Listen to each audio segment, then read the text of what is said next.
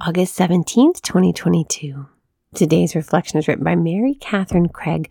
Let the shepherd guide you. The Lord is my shepherd, I shall not want. In verdant pastures he gives me repose.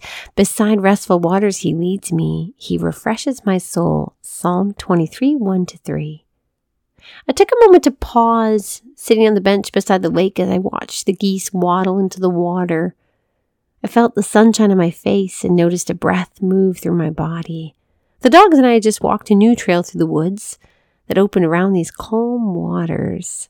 Since moving, I have been missing the rolling waves of my ocean back at home as life had changed quickly for me. Now in a new city navigating chaotic traffic and constant busyness, it was important to find the places where I could experience beauty and nature and rest. Good Shepherd lead me, Good Shepherd guide me, had been my simple prayer throughout these months of uncertainty, transition, and adventure. Not always knowing what to do, I took what felt like the next step, praying that God would lead me. I felt peaceful beside the lake. Not all my prayers had been answered yet, nor did I know how things would unfold, but the Lord was guiding me.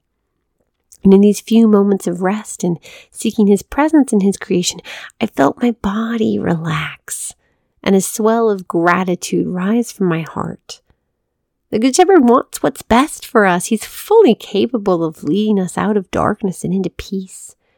Are you inviting Him to guide you? Are you letting Him lead and guide you? This will give you the peace and rest and refreshment your soul is seeking. What's your next step to take with a Good Shepherd by your side? With God, how can you take action today in the direction you know you need to go? Lord Jesus, we thank you for this day and for this sisterhood. We thank you for being our Good Shepherd. We praise you in your holy and precious name. Amen.